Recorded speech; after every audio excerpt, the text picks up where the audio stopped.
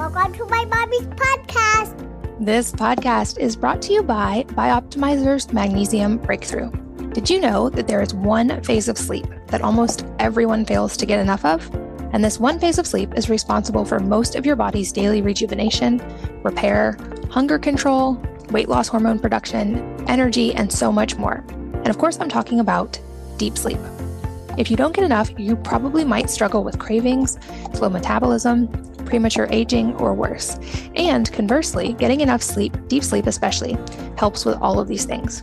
I personally have been paying a lot of attention to this metric for the past few years and have gone from under an hour of deep sleep to over 3 hours a night, thanks to magnesium and better sleep habits. But why don't most people get enough of this important phase of sleep? A big reason is actually magnesium deficiency, because over 80% of the population is deficient in magnesium. Magnesium increases GABA, which encourages relaxation on a cellular level, and this is critical for sleep. Magnesium also plays a key role in regulating your body's stress response system. So those with magnesium deficiency typically have higher anxiety and stress levels, which of course can negatively impact sleep as well. But before you just grab any magnesium supplement, it's important to understand that most magnesium products out there are either synthetic or they only have 1 to 2 forms of magnesium, when the reality is your body needs all 7 forms of this essential sleep mineral. And that's why I recommend a product from my friends over at Bioptimizers called Magnesium Breakthrough. This magnesium before bed helps you relax and wake up refreshed and energized, and the deep sleep benefits are really noticeable if you track your sleep. I also love that Bioptimizers offers free shipping on select orders and a 365-day money-back guarantee on their products. Plus, they have an overall customer satisfaction rating of 99.3%. And right now, you can save 10% on Magnesium Breakthrough, which is the best aid I know for deep sleep, by going to magbreakthrough.com/wellnessmama, and be sure to use the code wellnessmama to save 10%. So again, that's bioptimizers.com/wellnessmama, and the code wellnessmama to save. This episode is brought to you by Wellness. That's wellness with an E on the end, which is my line of non-toxic, family-focused personal care products, including hair care, oral care, and now deodorant. At my house, the kids' toothbrushes and the kids' strawberry toothpaste are by far the favorites. The toothbrushes come in a 3-pack of fun colors, which makes it easy for my kids to know which toothbrush is whose. The strawberry toothpaste tastes great, so there aren't any fights about teeth brushing in my house. And I love that it's formulated around something called hydroxyapatite, which is a naturally occurring mineral found in tooth enamel. All of our toothpaste use only EWG-verified safe ingredients, are free of toxins, and are packed with ingredients that naturally support the oral microbiome for stronger, healthier, and whiter teeth naturally. We also have a natural whitening mineral toothpaste and a charcoal toothpaste, as well as floss and toothbrushes for adults. Check out these and all of our products at wellness.com. That's WELLNESSE.com. Hello, and welcome to the Wellness Mama podcast. I'm Katie from wellnessmama.com, and this episode is all about your feet, and in particular, the benefits of being barefoot and how and why to choose more minimalist, foot-friendly, barefoot-style shoes. And I'm here with someone who I've actually followed for years, and I really respect her work. Her name is Anya, and she runs Anya's Reviews, which I will link in the show notes, both to her website and her Instagram. And her story is really fascinating. She discovered barefoot shoes after a long history of pretty severe foot issues. And by changing her footwear and strengthening her feet, she was able to completely turn these around and change her life. And now she's trying to change the status quo of shoes and foot health by making natural footwear options more accessible around the world. And like I said, her website is anyasreviews.com. But in this episode, we go deep on how and why to transition and rehab your foot into a more foot-friendly form of footwear and just to being barefoot more in general. I actually got several requests for this episode because I talk about being barefoot quite a bit. My kids are pretty much always barefoot and almost never wear shoes, so their feet have always been this way. But I have seen drastic changes in my own feet and even the shape of my feet and the function of my feet by changing my footwear over a span of years. So we talk a lot about this today, about how to choose better footwear, how to do certain exercises to rehab your feet, and so much more. Anya is a wealth of knowledge, and I learned a lot from her over the years. And in this episode, I know that you will as well. So let's join Anya. Anya, welcome. Thanks so much for being here. Thanks for having me. I'm so excited to be here. Well, we're going to get to go deep on the topic of foot health and minimal footwear and barefoot and so many more things. But before we jump into that, I have a note from your bio that you studied 4 languages. And I think you might be the first person I've talked to to know 4 languages. I would just love to hear a little bit about how you became interested in languages and how you ended up picking 4 different ones. Well, studying 4 language doesn't mean you know them. So we'll just say that.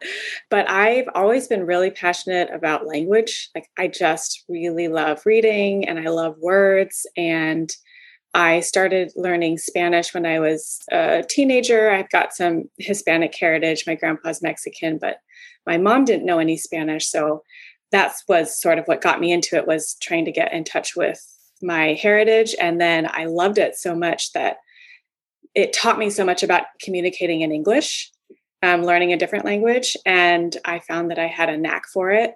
Like my mind memorizes things well. So I just kept going. After I finished Spanish in high school, I started French, and then I minored in Russian in college, traveled around, lived in some Russian speaking countries for a while. And then I was like, how about Chinese? And then I graduated and got a full-time job and had kids and haven't had as much time, but definitely a passion of mine. That's impressive. And you didn't pick easy languages, I feel like, either. I took a couple semesters of Mandarin in college, and it was probably the most intensive I've had to study ever for a class. So hard. And you come away after like a year of study and you don't know that much because it takes so long to learn.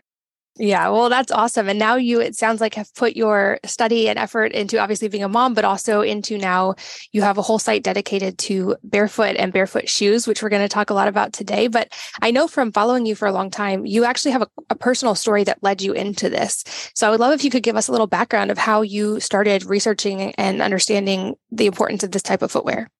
Yeah, so I just, my whole life I have hypermobility. So my joints are a little more lax. I tend to be flat-footed and things like that. And when I was 9 years old, I was having tendinitis in my ankle for no reason other than, according to my podiatrist, being flat-footed. So they gave me an arch support, and it actually did make the tendinitis go away. So I was told, keep wearing that whenever you're doing lots of walking, whenever you're exercising. And that was just the rest of my childhood and into my adult life. Was I needed to have my arch support when I was wearing my good shoes. And I might sometimes not wear my good shoes, but for the most of the time, it was arch support. And then as I got to be a mom, those pregnancies really exacerbated that joint flexibility. And I started getting really bad foot pain, big toe pain in particular.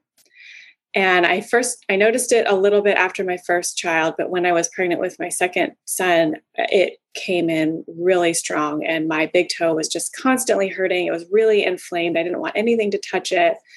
And after he was born, I went to the podiatrist and I got the same advice, but doubled down.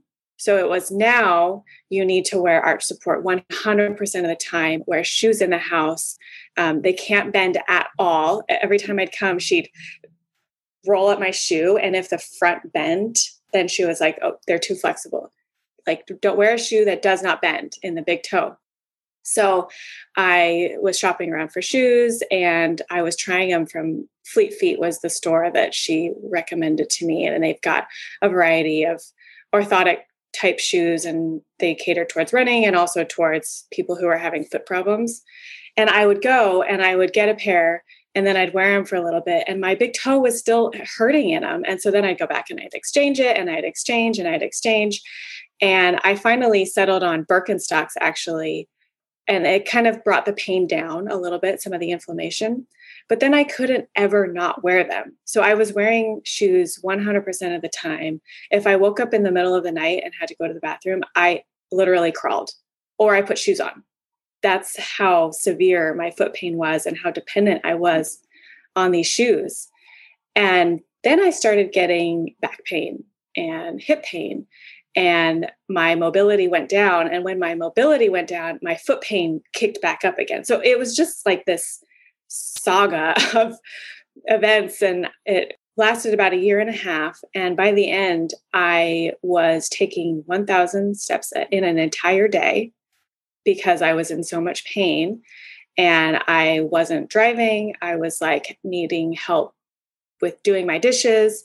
And I got so depressed and was in so much pain everywhere. My good friend recommended the book Whole Body Barefoot to me by Katie Bowman. And it was very eye-opening for me because her perspective was, instead of resting the foot, supporting it, bracing it, not moving it, do the opposite. Start waking up the nerves, start exercising the muscles, start, putting weight on it so that you're having to learn how to support yourself. And basically it's rehabilitation for the feet. And I thought, well, this makes a lot of sense. I stopped using my foot and my foot got weaker and less able to support me. And then it was just this cascading, downward spiral of weakness and pain that got worse and worse. So then I thought, okay, well, I've tried everything else. I'm staring down surgery and I'd rather avoid that. So I started doing foot strengthening exercises, trying to walk barefoot to expose my feet to different textures. And I love Katie Bowman's book because it's not just the feet. It's really, like the title indicates, it's a whole body experience. So she talks about strengthening your hips and your core and how it all can relate. And it was a one-way street for me. I started getting results. And of course, a huge component of that I managed to leave out was the foot-shaped footwear and the barefoot shoes. So it's not just strengthening your feet, but also adopting footwear that sort of complements the rehabilitation, that allows your foot to move inside the shoe the way it would as if it were barefoot, lets your toes splay out. And the first time I tried a foot-shaped shoe, it was the biggest eye-opening experience of my life because I finally realized why all the other shoes were hurting. It was because they were pushing my big toe in, and my big toe was what was so painful. So to get that space so that my big toe could now lay flat and not be pushed in, it was instant relief. And then, of course, I had to go through the whole process of rehabilitation. But that simple change of a tapered toe box shoe, which was supposed to be really good for me, to a foot-shaped shoe, it really, really changed my life.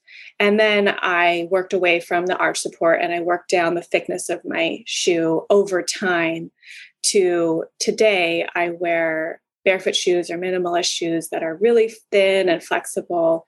And then, of course, have that toe space and no arch support, which is just the opposite of where I was and where I was told I would never be able to wear shoes like that. That's in a nutshell. Yeah, there's so many important points in what you just said. And I feel like your story really illustrates how much of a difference that can make. And I'm sorry you had to go through such the journey to find that out, but you now get to help so many people through that knowledge. And it makes sense, I think, if we think about it kind of intuitively and at a higher level, that any other part of your body, you wouldn't say like, oh, the best thing for it is for it to be essentially immobilized and not used so that it atrophies. But I received the same advice when I was little of I have high arches, so use lots of arch support and make sure your shoes are very cushioned and very supportive and all these things. When any other part of the body, we would be like, no, let's look at mobility. Let's look at full range of motion. Let's rehab that. And I feel like women's shoes especially can be really bad for this. And sadly, children's shoes too, with the squeezing of the toes. And I know I've seen on your page how essentially even our feet shape has changed as humans a lot in the past couple centuries, probably even before that. But I had a friend a few years ago when I first met him ask me, what's your toe spread like? And I'm like, what? And I never considered that. But it's been interesting. I've had sort of a parallel journey without kind of the extreme pain that you had, but just watching my feet change when I started being just barefoot as much as possible and then wearing barefoot shoes when I couldn't be barefoot. My toe used to kind of point in, like kind of how you were talking about yours. And now my foot is much wider at the top, but I feel like I have more mobility in my foot. So maybe let's talk a little bit more about sort of the philosophy behind that, because I feel like the recommendation to wear these overly supportive shoes is so ubiquitous now. And even for babies are being told to wear these restrictive shoes. And it makes sense when you explain it, logically we want mobility in our feet, but I feel like that's a new concept for a lot of people. Yeah, it is a new concept. And I think that there's some disconnect because people say, oh, the feet are already not capable of supporting us. They're like sort of like mechanically flawed almost, or maybe it's our modern lifestyles or, reasons why we need to be wearing these types of overly supportive shoes. And I do believe that they have a place, that sometimes if you're in rehabilitation, like I did need some more support to get me through that transition. I couldn't just immediately go to barefoot shoes. And there are people with certain conditions and, things where they might want to be open-minded about different types of shoes. But to just out of the gate say that feet can't support us and that they must be artificially supported with a shoe, it just doesn't quite compute, because we've been barefoot for a long, long time before we had shoes. And the design of the foot, there's so many intricate parts, there's so many muscles. Like you said, we wouldn't talk about other parts of our body as if they can't improve and they can't get stronger. So if you think about your hands, you need to be able to spread your fingers, you need to be able to flex them and extend them and have dexterity and also grip strength. You need to have both the mobility and the strength. And if you were to put them in a tight glove and they never moved, well, we know what would happen, because it happens, we've seen this often enough that if you don't move something, it gets weaker and it stops being able to move. So your hands would atrophy, you would lose the ability to spread your fingers and to move them independently. And that's sort of what we've been doing to our feet, is we bind them, we put them in shoes where they don't actually move at all. And then they stop being able to move, and you'd come out of those shoes looking compressed and rigid. And it's the same sort of thing that can happen elsewhere in the body. Feet really are meant to move quite a lot, and they have a lot of shock absorption capability. So when we step, they should flatten out so that they can support your weight, and then they need to stiffen back up to propel you forward. And they do a lot of things that we don't really appreciate. And they're sitting there at the bottom of our bodies. And, they're really these mechanical wonders, and we just sort of neglect them. So I think that orienting your mind to that is such a huge first step. And it's something that's missing in a lot of people's, when they go to the doctor, they go to the podiatrist, they go to the physical therapist. It's a component that's missing for a lot of people, but can really make a big difference. That makes sense. And I think back to when I was a kid and I had a pretty bad break in my leg, and my lower leg, and both bones actually broke. So it was immobilized for a long time. And at first they had to set it with my knee bent a little bit because they couldn't fully extend it with the way the break was. And even in just the 8 weeks I had that cast on, my muscles in my knee atrophied so much that I could not straighten my leg, even in 8 weeks. So when you talk about, if we don't use them and have that full range of motion, it atrophies. I think of how quickly that can happen. And to your point, when we're talking about the feet, I think I read that a quarter of our bones in our body are in our feet. There's so many bones. And so there seems like there's so much more to move in there that we actually would want to focus on more mobility and more movement and more strength as much as possible. But like you said, it's not an overnight process. And I do remember trying to go for a run on concrete in 5 fingers, which I don't recommend to anyone the first time I ever wore barefoot shoes. But that brings up the question of how do we make the transition into this more minimal type of footwear? And then we'll talk about specific types, but so people don't just, jump from super supportive shoes to just trying to go for a run on concrete in minimal shoes. Are there any things that are helpful in transitioning and strengthening our feet and getting that mobility back? Yeah, adding in foot strengthening exercises and also true barefoot time. You don't have to go running, but just being barefoot more often on textures outdoors if possible. But, I know sometimes that's not possible. So if indoors you can find things to stand on that are stimulating, that can be a really amazing first step that can complement your transition as you're trying to get used to this type of footwear. My personal recommendation is, if you get one pair of shoes that's minimalist or barefoot friendly, and you try them out for short periods of time, and then you kind of swap back and forth and slowly increase the time that you spend in those shoes, then it allows you to sort of feel it out without overdoing it. And for some people, it will be an easier process. And for some people, it will be a longer, more difficult process. And that's okay.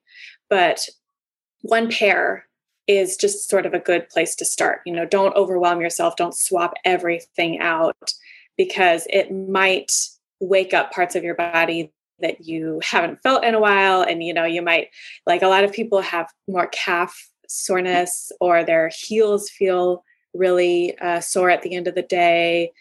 Some of those things where they're realizing that the way they were walking before was maybe a little bit heavy, like heavy on the heels, and things start to sort of come out of the woodwork that you didn't realize were there because you're no longer wearing those shoes that mask it.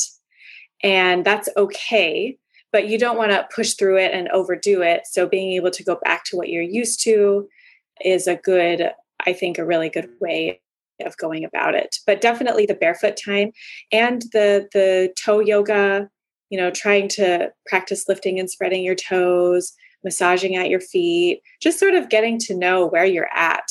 You start doing that sort of thing, and then you might realize, oh gosh, my feet are super, super stiff. And then you start working on it, and then you get immediate benefit. You get really big gains in a short period of time. So there's a lot that can be done without jumping into it, and you can start to see the effects pretty quickly. Yeah, I'm a huge fan of barefoot time, and we don't even wear shoes in our house ever. But I think back to lockdown and when we weren't really going anywhere for months at a time. And it actually, all of my kids outgrew their shoes, and we didn't even know it because they hadn't worn them in months. But thinking about kids in particular, I feel like babies in so many ways just kind of come out of the box with these wonderful mobility and movement patterns naturally that we sort of train out of them by having them sit too much and all these things we've talked about. But I'm curious if there's any advice for kids, especially moms with little babies, about if we don't ever put them in restrictive shoes. It seems like all of my kids, having never really worn tight toe box shoes, have really wide foot spread and like a lot of foot mobility. So they don't have to make that transition. But is that true? Do you think for the most part with little kids is like, if we don't inhibit their foot function from an early age, they don't have to go through this transition process that many of us have to as adults to rehab our feet? Yes, absolutely. I have seen it with my own kids. And like you said, most babies are born with feet that are fully capable, and they've got this huge toe splay. Their toes fan out. And if they stay barefoot as often as possible or in unrestricted shoes, then they never need to transition. And there are some factors that do contribute to it, like excessive sitting, which is hard to avoid if your kids go to traditional school, which mine do. And that can sort of bring about some foot issues indirectly, even if they are doing everything else right.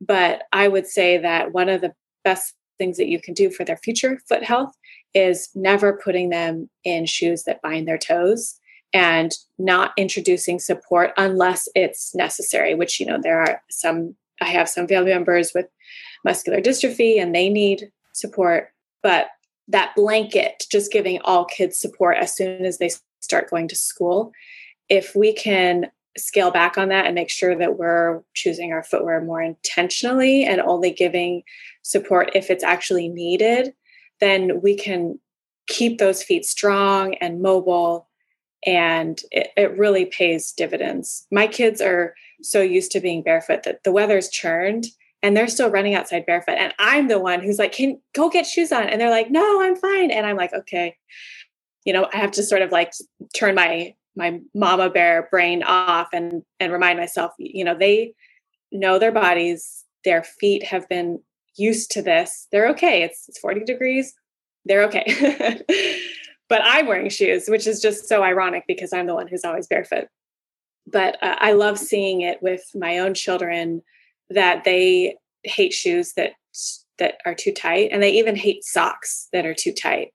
They just have gotten so used to it. And as adults, we have a tendency to be like, oh, you have to wear the uncomfortable shoes because we're going to whatever. And to now recognize that instinct that they have to not want to put something uncomfortable on is great. And we should honor that. And even as adults, we can honor that. We don't have to stuff our feet into something that we hate.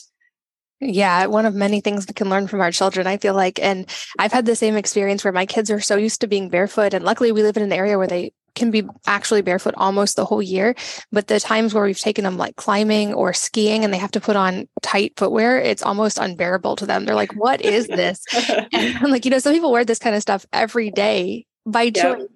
But that brings us to the idea of, I feel like now there are so many great options when it comes to barefoot shoes they weren't there 15 years ago when I first was trying to find this. And in fact, I think back at like the first few I found were kind of odd looking shoes because it wasn't a very mainstream concept yet. There weren't a lot of companies that were actually making more barefoot friendly shoes. So if this is new for people listening, what are some of the things you want to look for when you're trying to find more foot friendly footwear like this? Yes. And even though things have really changed and there are a lot of options, it's still not mainstream. Like you're not going to see it as one of the options at DSW or at Zappos. I mean, there are Five Fingers, but it's not like something that is really presented to you as a viable option. So you do have to search out a little bit and you do have to be more aware and intentional when you shop. So the main things to think about are foot shaped, which is asymmetrical.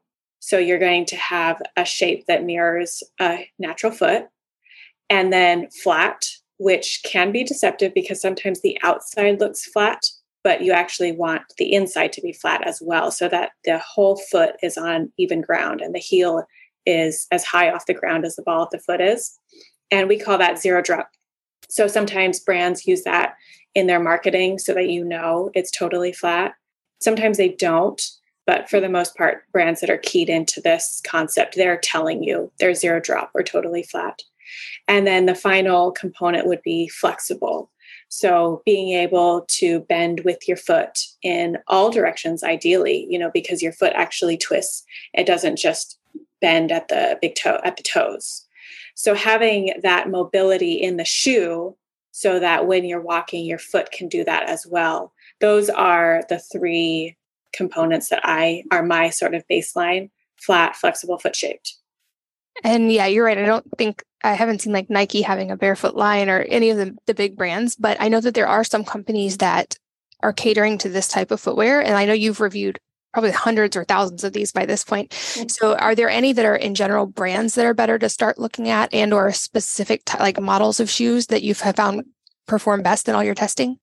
So I shy away from telling people what the one shoe to start with is because it really varies on the person. And if you're just going to start out with one, then you should buy a style that you like and that fits into your life. So if you don't ever wear athletic sneakers and you don't like that, then don't have that be your first one. You're not going to enjoy wearing it. So I have some guides on picking your first pair and how to transition that sort of walks you through the things to think about so that you know where to look for your first pair, whether that's price, which is, so a lot of people want to choose something that's cheap the first time because they're not sure how it's going to work out for them. If it's location, you need something that is going to ship from close by, that's easy to return if needed. That's something to think about. And then sole thickness. So I started out in a pair of Ultras, which are not really a barefoot shoe, but they are zero drop and they have a foot-shaped sole, but they're quite thick. And where I was, I was going through a lot at the time and was really weak. That was a good first shoe for me. Some people aren't going to need that. They're going to be ready for a thinner shoe to start with, and they can just swap back and forth. So those are the things that I walk you through to think about. And then I direct you where to go to find a shoe that meets that criteria. And then for kids, it's sort of the same thing where, price is a really big factor for a lot of people because they don't want to just dish out, $75 on a fancy shoe that, you might not end up loving. So trying out the concept in a way that's non-threatening, I think is really important. And then you can sort of go from there. And I do have reviews on a whole spread of styles and sole thicknesses and, regions around the world. A lot of them are located in Europe, the ones that are more mainstream looking, the ones that are less sporty. And so that can be a challenge for people. That's one of the reasons why I started my shop actually, was to bring them here. So we import a lot of European brands so that they're closer. So there's a lot, and it can be overwhelming. So that's why I say, just pick, your top criteria and then just go with it and see how it works. And then you can go from there. Yeah. And I will definitely link to your website, to those guides, and also to your Instagram, because I know I have found from you many types of shoes that I didn't even know were available. Like I said in the beginning, it was like sort of there was athletic footwear in the minimal category, maybe, and like 5 fingers. And I'm still a huge fan of shoes like Earth Runners for hiking, and since I live in a warm climate. But thanks to you, I've also found out like you can find now dress looking shoes that are foot friendly. And even there's boots now that are foot friendly, and cute sandals. There, I feel like there's so many more options. And I know you've been directly involved in getting a lot of those here. The same is true for kids, but it's just amazing to me that we've now have so many options available when I think back to how hard it was to find any of them in the beginning. Yeah, things have changed. 15 years ago, I mean, that's early days. Vibram 5 fingers and Vivo Barefoot was basically all there was back then. So it has been really fun to see everything that you can find in natural foot shape and in a healthier, flexibility and all that.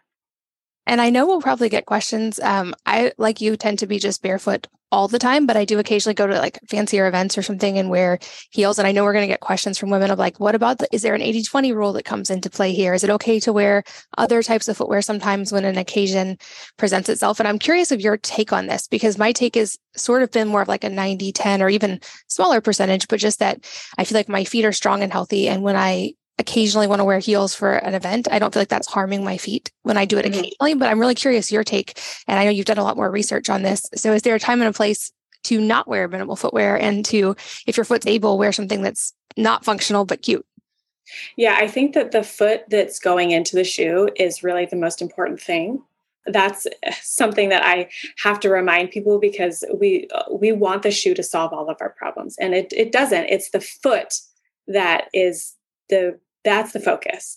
So if your foot that's going into the heel or the restrictive shoe, for maybe it's for a sport that you love, if that foot is capable of doing all the things that it needs to, then you're probably going to be fine for short periods of time in those shoes. So whether it's 80-20 or 90-10 or whatever works for your life, it's the foot that matters. So for me, I am 100% in barefoot shoes, and I can because I have enough that I don't have, I don't need to be limited because of I only have a few options. I also work from home. I don't go to a lot of fancy places, but when I do, I went to a wedding this spring.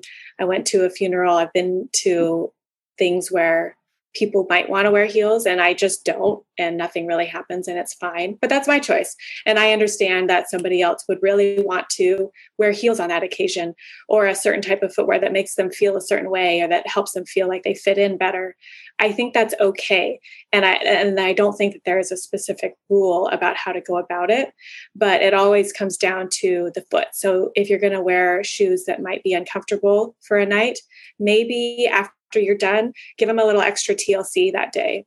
Make sure you're doing your foot strengthening exercises the rest of the time so that you're able to sort of counteract some of those effects. But I would say that someone who has a really strong functional foot is going to be more okay occasionally wearing shoes that are really pinchy and with a high heel than someone who has a weak underdeveloped foot, that they actually might suffer more in that type of footwear. So if you're in your process of transitioning and you're sort of rehabbing, going through, maybe you've been dealing with some foot pain that you're trying to recover from, maybe be a little more careful at those times. But again, it's all about dosing and your life and making it work for you. Because if you only are wearing barefoot shoes for part of the time, it's still going to be a lot better for you than none of the time. So I'm still saying that's a win. Yeah, that's a good perspective. And I feel like to set expectations for someone who is going to maybe go through this transition with their feet, how long did that process take for you? How long do you feel like it takes on average, just so people have realistic expectations going into it? Yeah, that's a great question. And that's actually one of the things that I made a note of to talk about was managing expectations, because it does take time for your body to adapt. You've got muscles, you've got ligaments, you've got fascia. And when you put your foot flat if you're used to wearing heels all the time, which, your running shoes probably have a heel in them. Basically every shoe has a heel in it besides zero drop barefoot shoes. Then that's going to take weeks to months to maybe a year or more. So for me, it did take me about a year to completely get rid of my arch support.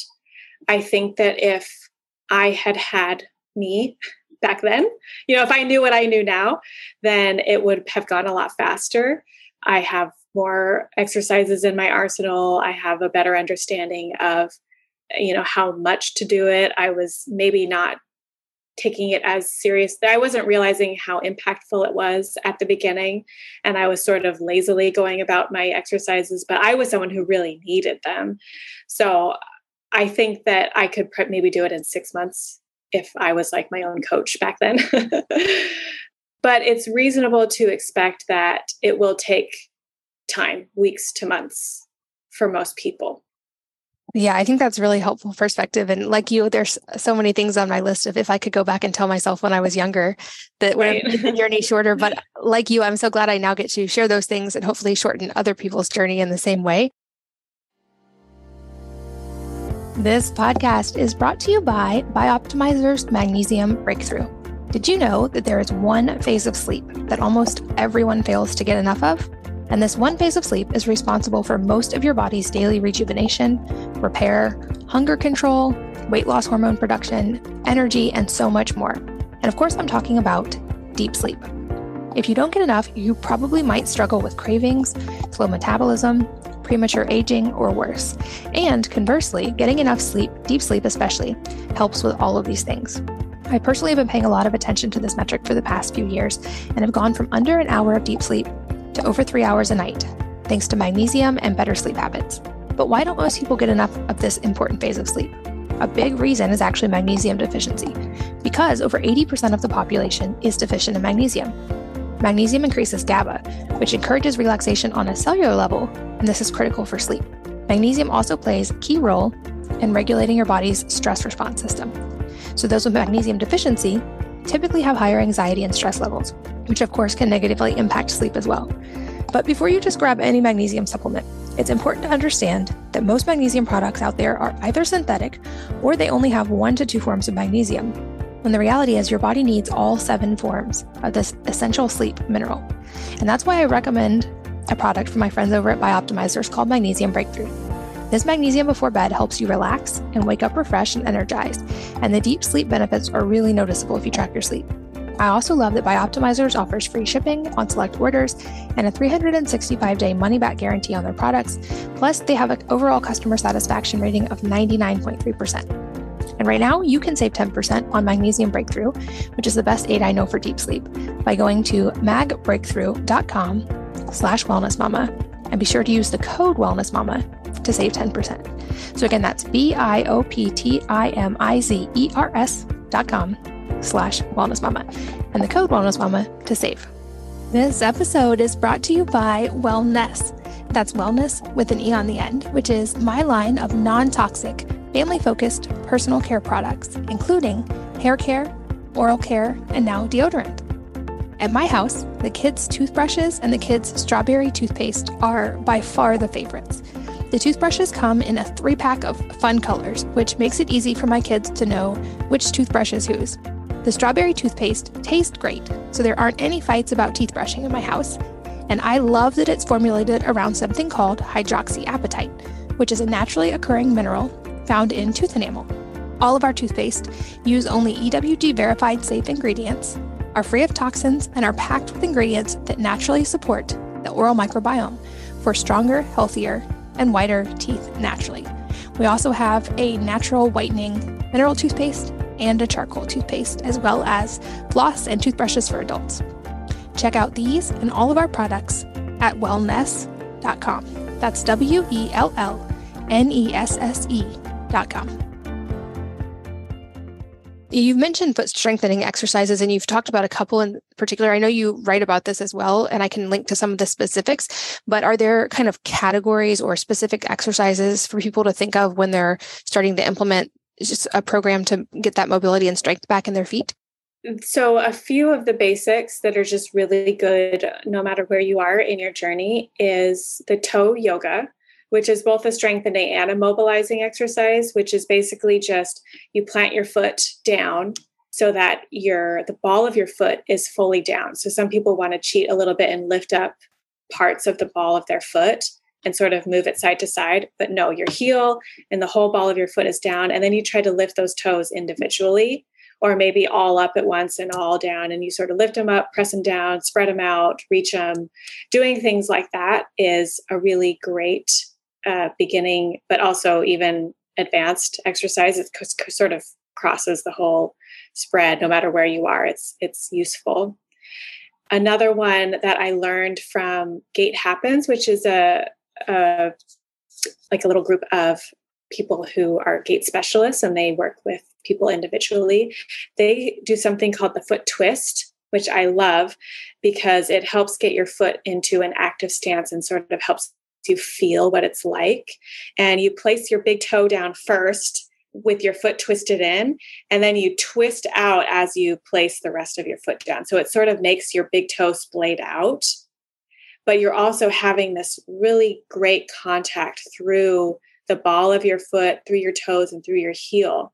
And that gives you that sensation of groundedness and stability, which we should be feeling when we walk, and which is really hard to feel in stiff shoes.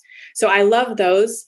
They seem so simple, but they really wake your foot up and they really help you feel what you should be feeling when you're moving and that you might not have been feeling for a long time. Yeah, I think of my friend Hunter, who's also been on this podcast, who does what he calls CARS, which is controlled articular rotations of every joint. And I'll link to his video about that in the show notes as well, because I feel like this is the whole body benefits from mobility. But I remember the first time I worked with him and he had me do that where he's like, to just lift only your big toe. And it was like, my brain was like, I don't even know how to do this. I've never done this before. And he can even lift each, like his middle toe, all these individually. I was like, whoa, it blew my mind. And it's been something I've been working toward. I'm curious your take on things like the yoga toe spreaders and like the things that actually kind of manually help spread the toes. Do you think those are beneficial, or are they kind of taking away the body's ability to learn it itself by forcing it? Yeah, that's a great question. So toe spacer is technically an orthotic, but I do find them beneficial for a lot of people because a lot of people are trying to sort of counteract the shoes that have been squishing their toes together. So it's like the opposite. Rather than compressing it together, it sort of coaxes it apart. And it can really help break up dense tissue throughout the whole foot and spread the toes and sort of put them back into functional alignment. It can be really helpful with bunions or plantar fasciitis, Morton's neuroma, those types of things. I don't think that they're necessarily a requirement for everybody. I have a more lax foot, so I don't need it so much because my foot is already, pretty able to spread out. I just needed to work on it a little bit and it was like ready to go. So they definitely have a place. I love wearing correct toes while I'm exercising because it puts your foot into that shape that is optimal for movement and it's really stabilizing. And so even though you might have a good toe spread, like if you think about it and you decide to spread your toes, you might still be moving with your foot like this, just because we're used to doing that. So having those toe spacers in, it gets your foot out, spread out, and it's just more conducive to moving well. So I love going on a walk or on a run with the toe spacers in, because it's sort of a cool experience to feel what it's like to move with your toes spread out. And that might be new for a lot of people. So yeah, I do like toe spacers. And then what about as a supplemental just to help in the transition? What is your take on things like manual therapies or body work to actually help move that fascia some and help the muscles? Do you think that's beneficial? I know Hunter, for instance, would say that's not going to fix the root of your problem. You still want to address your mobility and your movement, but sometimes those can be helpful for relief, for instance, in the transition process. But what's your take on that? Yeah, so I have done a lot of body work over the years. I do see a chiropractor, and I have a lot of fascia release tools at home, and I find them really helpful because one, my lifestyle is I work at a computer, So there are some things where ideally I would be doing things differently in a perfect world, but I'm still sort of trying to combine the realities of my lifestyle with what is optimal. And that's going to mean sometimes I need to roll out my calves. And sometimes, I need to like give love to certain parts of my body that are maybe being a little stressed a little more because I'm sitting for an hour. I'm sitting right now for an hour, and maybe in the perfect world, I wouldn't be doing that. And then I would never need any kind of body work. So to me, I don't have any strong opinions on it, but I think that if it's a tool available to you, then use it.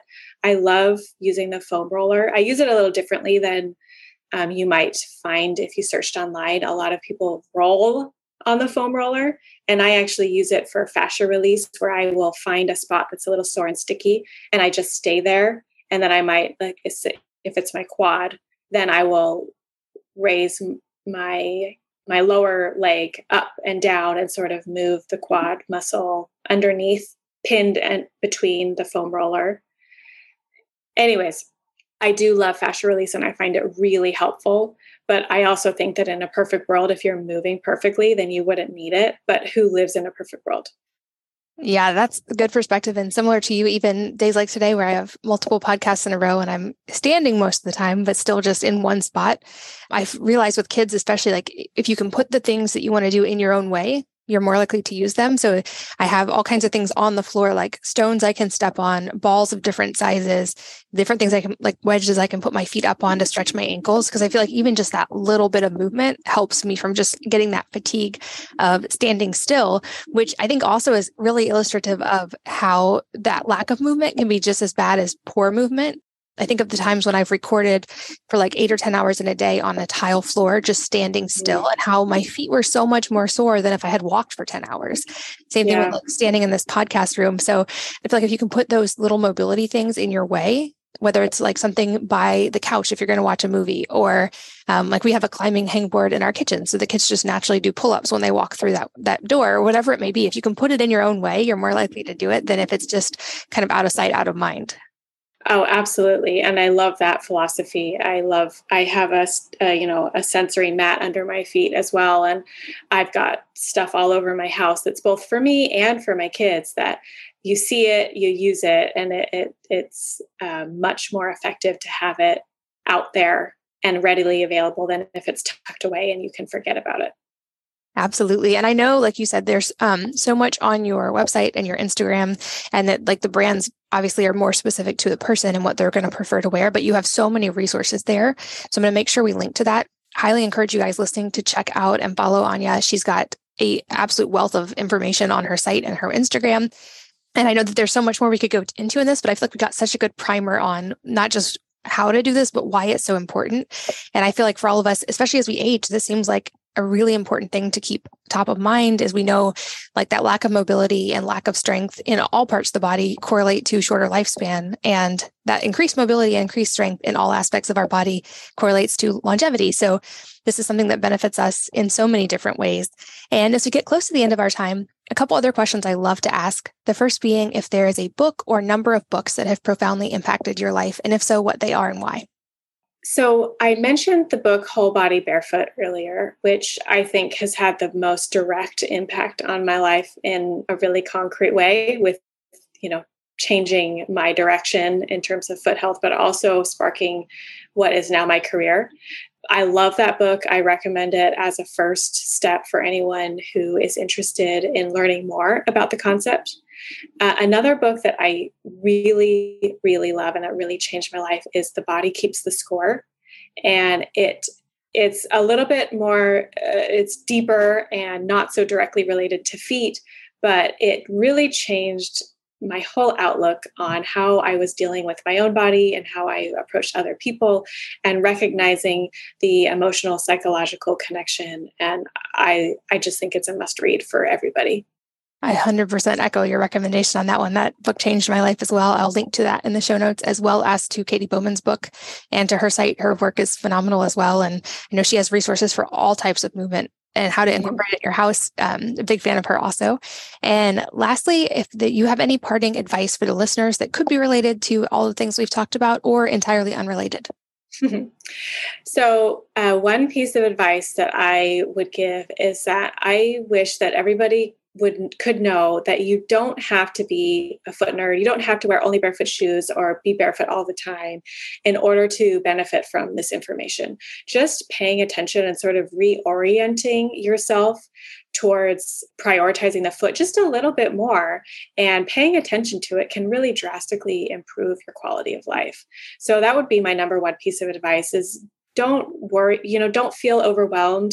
Don't feel like, oh gosh, this is just one more thing that I have to change and that I have to do better about. It's really an opportunity. Low amount of effort can have big results. And that is what I wish that everybody could do.